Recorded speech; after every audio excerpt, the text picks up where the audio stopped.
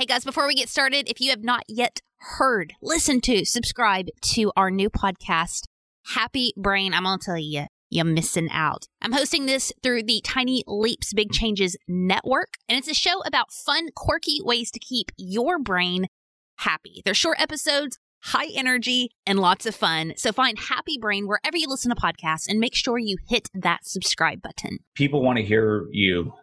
They want to hear your struggle, your experiences, how you have overcome, because we are all individuals, but we connect in so many different ways. Yeah. I've always felt immense fear. I was born with cerebral palsy. I have always felt small. I was told not to take risks. I may be blind, but I teach people how to see. And I'm proud to be an individual. This podcast is for you, the unconventional leader. Maybe you are the one that everyone discounted. Maybe you struggle with fear and self-doubt. We are here to empower the next generation of self-starters to step up, use their voice, and make an impact in this world. The most important thing in this world is what we think about ourselves when we are by ourselves. That comes from today's guest, Josh Knutti. And if this is your first time listening, what's going on? My name's Heather Parody. I am your host, and I'm not sure if y'all are ready for this episode. Lots to unpack in 30 minutes. Crazy story, jam-packed with a bunch of hope, and a human being you definitely want to connect with. Okay, so here's his story. After working his way through and up corporate America and reaching the perceived success level of managing a $580 million labor line and over 22,000 employees, Josh Knutti said he was never satisfied. He ended up setting out to acquire a $10 million corporation for himself. The deal went bad, which led him into an extremely negative spiral where he ended up in a, quote, Fleabag motel with Jack Daniel, cocaine, and a shotgun, ready to end his life. Now, thankfully, the gun literally malfunctioned and did not go off. So after a lot of internal work to regain his mental health, he realized that one of the main reasons why he was in that motel was because of his thoughts and the way that he viewed the world. Now he is on a mission to spend the rest of his life helping as many people overcome life's obstacles. The biggest one, he says, is themselves. Y'all. Now, first of all, listen, this is perfect timing. September, when we're releasing this, is Suicide Awareness Month. And I just want to put a big trigger warning on this interview that if this is something that you do not feel like you can handle, please turn it off. It's okay. Please reach out to someone. And if you or someone you know is struggling with suicidal thoughts, we drop these suicide hotline numbers in the show notes. One of the strongest things you can do is reach out for help. But I do think this is such an important conversation for us to have as leaders, as go-getters, as type A driven people. Josh admits that he got in this spiral. It was never enough, and his self-worth was attached to performance. And he said even as a young boy, there was this pivotal point where he associated having money was the only way to help people. And it is a way to help people. But there were so many stories, so much identity wrapped around performance that it almost took Josh's life. And I'm so grateful for him to care enough about us, be vulnerable to share this stuff with us. Because even if you are not in that place yourself right now, these are topics that we need to talk about as unconventional leaders. So please take a screenshot of this episode, share with another leader in your life. I know Josh's story is going to impact them, and connect with him. He has an awesome podcast, Overcoming You, that is linked in the show notes. All right, y'all, let's meet Josh. You ready? Combating negative thoughts, redefining success, and rebuilding hope. Thanks for having me. I really appreciate it. I love what you're doing over there. And always love the energy, and your Fidget Fridays are something that I look forward to ever since I found you. Appreciate that. Thank you so much. Overcoming You. What a powerful name, because when I think overcoming, I think of something external coming towards me, this mountain I got to climb, that's something that's happened to me, and the overcoming you, overcoming yourself. What do you mean by that? I mean that, in my opinion, and it's something that it's a hill I'm willing to die on, is that the most important thing in this world is what we think about ourselves when we are by ourselves. Everything else extends from that. If you think when you're by yourself, you're like, wow, I really messed up as a parent. Guess what? continue down that path. And everything starts and stops at that moment when you're by yourself. What do you think about yourself? How do you view yourself? And then everything extends from there. And that's the foundation. And it can be really, really good foundation, or it can be really, really rocky, however you use it. So how you've viewed yourself evolved? It's a really good question.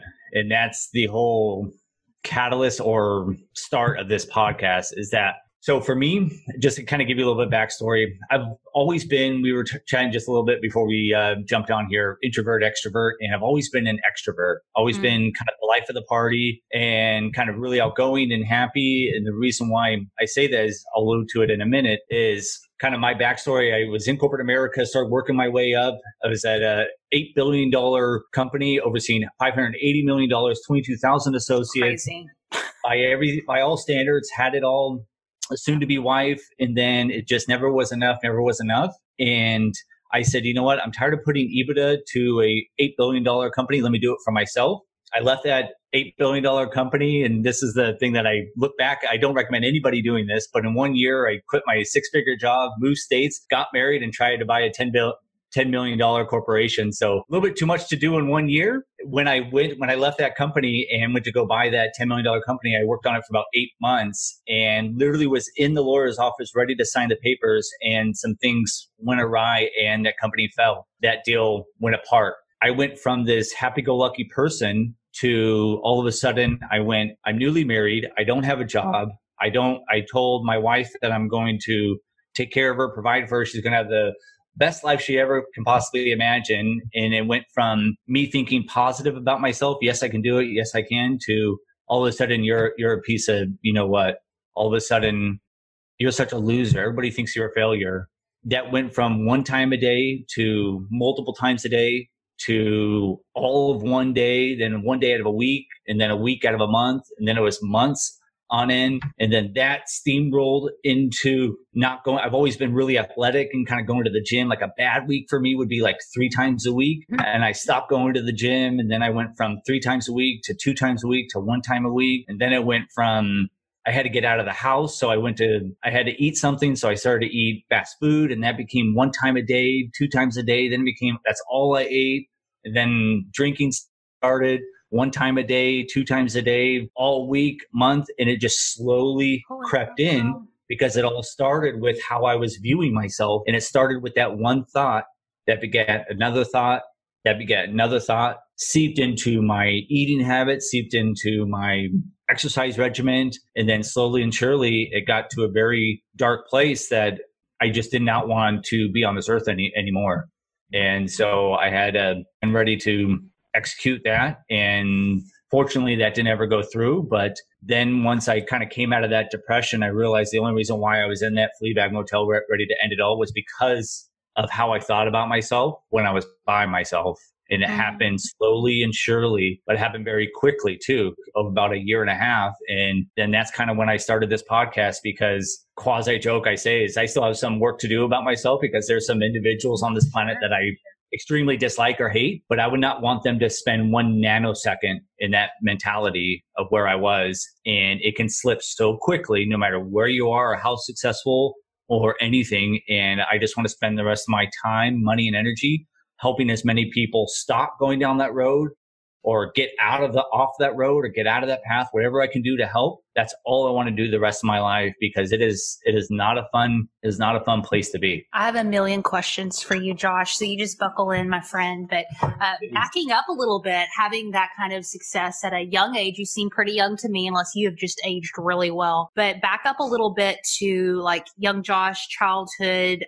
How do you get to that position to where you were like ready to buy a multi-million-dollar business? Like, talk to me a little bit. Yeah. So I actually started my childhood. My dad was a blue collar worker, but one of the things that I will always give my dad a lot of credit for is he taught me how to work. He installed carpet, and he would leave before I woke up, and he would come home long after I was in bed. And so I started doing odd ends around the neighborhood. I remember my first like quote unquote business I ever did was paint the numbers on the curb. I remember I did like 10 of them in 1 week and charged $10 a piece. So I made $100. I'm 8 years old. And then I realized I went to my friends at school and it's like, hey, look what I did. And they're like, hey, I want to do that. So then I told them I would pay them $5. So I would make $5 and they would go do the work. And so that kind of started that whole thing. And from there, it just kind of escalated. I always wanted something more. You know, I got a job when I was 15 at a drugstore and kind of worked my way up and became the youngest store manager in the history of their company at age 20. So I'm 20 years old, and this isn't said to be braggadocious, but 20 years old, making $65,000, $70,000 as a 20-year-old. So I'm living on my own. I got my own place. I'm doing well, comparatively speaking, and just was never, ever enough. And I had to keep driving and keep driving and keep driving. Where did that come from, that enough? What was that? I think it's probably, if I'm going to be honest, and now being in therapy and kind of working through some of the childhood things, I always wanted to impress other people and I always wanted to help other people. And I thought the only way for me to help somebody else was to have a lot of money, to set up nonprofits. Because if I had money, then I remember having some money when I was a kid, and I remember I had like $250. And my dad said, hey, do you have any money? I said, you know what I do? And he goes, oh my God, I can't believe you like totally saved my life. We can pay rent and everything. And I remember looking back that was a very big cornerstone where I was like, okay, I have to have money to help people. And I think that kind of begot all the drive that I had to kind of one up, make 50 grand, make 75, make 100, make 125, make 150, so on and so forth. And then to the point where I was at that corporate office and, you know, I remember one year I put $93 million to the EBITDA line for this $8 billion company, got all accolades and pats on the back. And I said, what am I doing it for this company for? Let me do it for myself. And then I tried to buy that $10 million corporation on my own. So it's just this never ending cycle trying to get more and more and more. So you earlier told me that now you're passionate about helping people through this platform and stuff. How did you transition from associating, I help people this way, to be able to now see helping people in a little bit more of a broader scope? I think it was from the darkness that I went through that depression, that failed suicide attempt, and then do work internally through therapy and understanding that you can help so many people. You don't have to be Bill Gates and have these billions of dollars to help people. You and I can do it through this mic and through this computer, and we can have the opportunity to affect thousands or tens of thousands or millions of people just by being true and being honest and being open and being vulnerable. And then once I figured that out, or once I realized that, hey, my story could help somebody, once I got that first DM or I got that first request to speak at a high school or whatever, and I told my story, then people coming up to me and saying, wow, that really helped me. I went, oh, this just totally changed my trajectory for my life. This is what I want to do the rest of my life, and spend every minute, dollar, energy level that I have to help as many people as possible. I think everyone listening can really relate to that more and more driving thing, maybe not in the sense of money, but more Instagram followers, more downloads on your podcast, more affirmation, whatever that may be. There's always that need, I guess, wanting to, either prove ourselves or get that validation or whatever. And even like, though you've switched lanes, I was wondering if that still pops up sometimes where you're like, I've got to drive, I've got to get more, and maybe how you can tame that. Yeah, that is something that I still struggle with. Yeah, especially I think all of us podcasters, you know, on Sunday or whenever we're doing our editing, you know, we pop up Chartable and see where we're at and like, oh my God, you know, we're on this, or that's always still there. And I don't think that that's a bad thing. I think when it defines you, like for me, my self-worth was directly equal to my net worth. Yeah. And until I made more money, there was always a deficit in my personal heart or bank account. And now that I'm getting better, I have a long way to go still. Sure. I'm getting better with the fact that I am enough, and I'm so lucky to have a house and have food and have a wife that is so much harder than I ever should have been able to get. And she's so much smarter than I ever should be able to get. I always say that, you know, she's a 9 without makeup. I'm a 6 at best with money and I don't have any money. So, but you know, I'm just the fact that I really do a lot of work. My morning routine is very, very crucial to me. My meditation is very crucial to me, and just allowing myself to really understand that I am enough as is. Yeah. But still have that drive to be better is still that thing that I struggle with. But it's so it gives me a lot of solace. It gives me a lot of hope for life. I love that you keep using the word hope. Speaking of, like you mentioned, being in this hotel room and considering taking your life, you're very close to it. What kept you alive? What gave you hope in that moment? Because you hadn't started the morning routines and overcoming you and started down this personal journey. Like, what was that spark that you said, you know what, I'm going to give it another shot? I really wish that this story went a different way, because it's something that I still struggle with, is that unfortunately I did actually pull the trigger. Just the gun actually had malfunctioned. And what I realized is I had changed the battery in my car a few months prior, taking the battery out, put it in my trunk. The trunk had the shotgun shells, the battery tipped over. And months after the suicide attempt didn't go through, I realized that the acid from the battery had swelled the shotgun shells, so it wouldn't go through. Wow. So I really wish that I had a different thought on that, or had a different storyline. But the fact is that I actually did pull that trigger, but without being woo-woo, without being hippy-dippy. We are woo-woo and hippie here. You're good. I really believe that the gun didn't go off for a reason.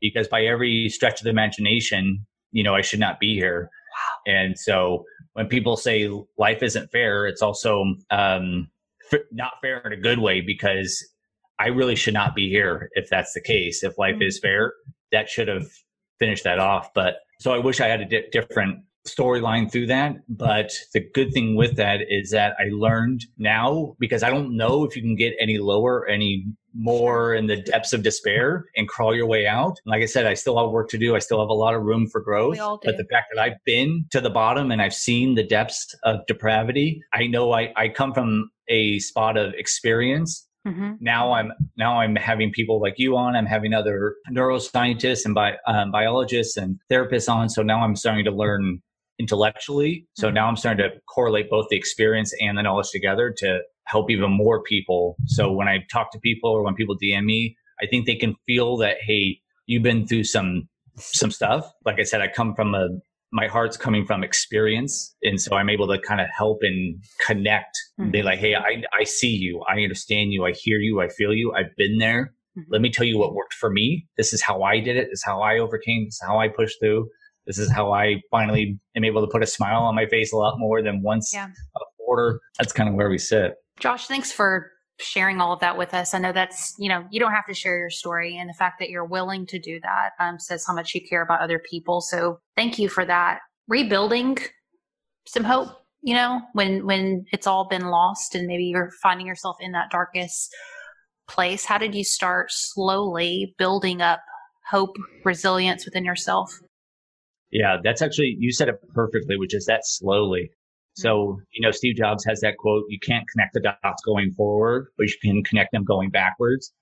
So it's a really interesting thing. So after that suicide attempt, there's a lot of depression, a lot of basically a month straight of kind of living in the bed. Kind of that's where I lived. Didn't really get out watching TV. That's about all I did. And I knew that after a couple of weeks of laying in that bed, I knew I had to do something. And the only way for me that I felt good about myself was when I said I was going to do something and I actually followed through with it. And so I had to start so small, and I didn't tell anybody. I didn't tell my wife. I said, you know what? This is me looking back. Not in the moment was I thinking this, but I'm so broken. I'm so down in despair. I'm just going to move this quarter from my nightstand to my dresser, and then from my dresser to my nightstand. And I'm just going to do it for 30 days. I picked 30 days because that's what I've heard on TV and in talks. It takes 30 days to create a habit. And so day 1, nightstand, dresser, day 9, day 10. Then about day 15, day 17, I went to bed. I was supposed to take it from my dresser to my nightstand. And keep in mind that I don't live in a mansion, so it's not a 1,500 square foot master bedroom, and I'm 6'2", so it's like one long step for me to get to it. I'm laying down and I'm looking at this quarter and I go, this is so dumb. This is so stupid. You're not even posting on social media. Nobody's knowing that you're doing this. This is so dumb. Josh, what are you doing? What are you thinking? How in the world is this going to help you? This is so dumb. You're such a moron. This is so stupid. Nothing is going to be fixed with this at all. And I was like, fine, forget it. Got up, picked it up, put it to the dresser, day 17, day 19, day 20, day 29, and then day 30. And I wish that as soon as I put it down there on day 30, I wish I could tell you that I felt great or I felt awesome. I did not. I remember vividly putting it down, going, that was so dumb. That didn't do anything. That was so worthless. This is the dumbest thing you've ever could have done. But once again, connecting those dots, going backwards, because that one little action that led me to, taking a shower each day. And then it led me to go to the gym one time a week. And hey, did I go to the gym and do a CrossFit workout? Absolutely not. I remember the first time I went to the gym, I walked on the treadmill, walked and didn't even catch a sweat and just left. Yeah. But then that turned into 2 days. And then that turned into eating a little bit healthier and drinking water instead of soda. And then that turned into 4 days. And that turned into, we talked on our podcast that we hate running with a fiery passion. And I said, hey, I just want to do 1 mile. Right. And then that turned into 2 miles. And then it turned into, flash forward, I did a marathon and completed that marathon. And it was all because of that one tiny little stupid quarter that started that one little step forward, that one positive, creating that one positive new neurotransmitter or neural pathway in my brain to make me think just a little bit more positive about myself, and just a little bit. It was that slow build over and over and over that seeped into all areas of my life, mind, body, and soul, to where now I have more days than bad. But it all started with that one tiny little action or thought process. That quarter. Going back through into just like rebuilding your life, like you're used to this corporate world and all of that. Like how have you kind of like reshaped your life now? I mean, what are you doing right now day to day? So right now it's all hands on deck with the podcast. I love that. I went full bore into that. I'm very lucky that I have the ability or the finances to do so. I'm very lucky that my wife is fantastic, and she owns her own business, and we're able to kind of do some things together. But this is the only thing that I want to do. And it's something that I'll be honest that just recently, over this last probably month or so, where I went out of the business side of the podcast and went even more so into the heart. I started the podcast out of the heart, but then like I said, I got into the numbers thing. And then I once the numbers go up, then it's like, okay, advertisers start hitting you up. They see you on the charts of US Spotify. And they start doing all this. And then it was like, okay, I'll take some advertisers. And then when they dropped off a month ago, I went, I gotta do more. Okay, now let's hit the payment. Let's really make this a business. And then I had to kind of take a step back and go, what are you doing this for? Because I started to do some things that were more business focused instead of heart focused. Like what? Give me an example. Just started, some advertisers came that weren't in line with something that I would want to promote. No disrespect to them. It just wasn't in line. But they were wanting to give me $1,000. I'm like, oh my gosh, $1,000? Okay, cool. That'll pay for, 2 studio times. And then I went, wait a minute. If I start going down that road, then everything's going to be a cash grab, and I'm going to start to lose my focus, which I only want to lead with my heart. I could sense myself starting to go back into that old thought process of, self-worth, net worth, money. Right. Yes. Go. And because I've done these shifts that we talked about just recently, I'm able to recognize that and go, wait a minute, that's not where I want to go, because I know where that's going to lead. So let me get back on track. Let me get back to my routine. Let me get back to my heart of my mission of the podcast, and kind of go through that, view everything through those lenses versus just business money side, which I almost started to go down. Sure. Was it difficult, like coming out publicly and sharing your story online and building this platform? Was that difficult at all, or was it second nature? Yeah. No. It was really difficult. I actually sent some emails a couple months ago to some of my first guests, because I've been a long time podcast listener, but I went in going, hey, I want to be like this. And it's very question, answer. And there was there's no me in it. And not that I'm anything special, but people want to hear your story. Correct. People, one of the reasons why we connected is that I love your energy. When I see your TikToks, I know they sometimes they're awesome. They make me feel good. Like I'm not giving you a line of BS. They make me feel good. Your energy makes me feel good. And because it's you. Right. You've had some amazing guests on, but the reason why your podcast is so cool is because you give part of yourself and you relate through your lens. And I think that's one of the reasons why my podcast is grown exponentially, is that once I figured out that, hey, I'm just a regular dude. I'm the 98%, and I may be lucky enough to get the top 2% or the 1%, quote unquote. Yeah. But I want to ask, I'm not afraid. I'm less afraid to ask the stupid questions, because I know that the majority of the other 98% Are wondering that that. are like me, they want to hear that too. Once I started to open up about my story a little bit more, then I started, all of a sudden my numbers like doubled. I'm like, what the heck happened? Yeah. And I started getting DMs like, hey, thank you for sharing that. I can't believe I'm the only person that ever thought I was worthless, or the only person. I'm like, oh, okay. Yeah. Yeah. So I just realized that people want to hear your story along with the guests and kind of connect like that. And it was an interesting learning. But so for me, the kind of quirky Southern, kind of ridiculous side of me, I always kind of hid back, because I was like, I felt like, when I hit 30 and I had a business and all that, I'm like, oh, I need to be a little more professional and all this stuff. And I really like subdued that piece of me. What was that piece for you where you were like, this is really who I am, but I'm resisting showing this to people? I think it was how dark my depression got.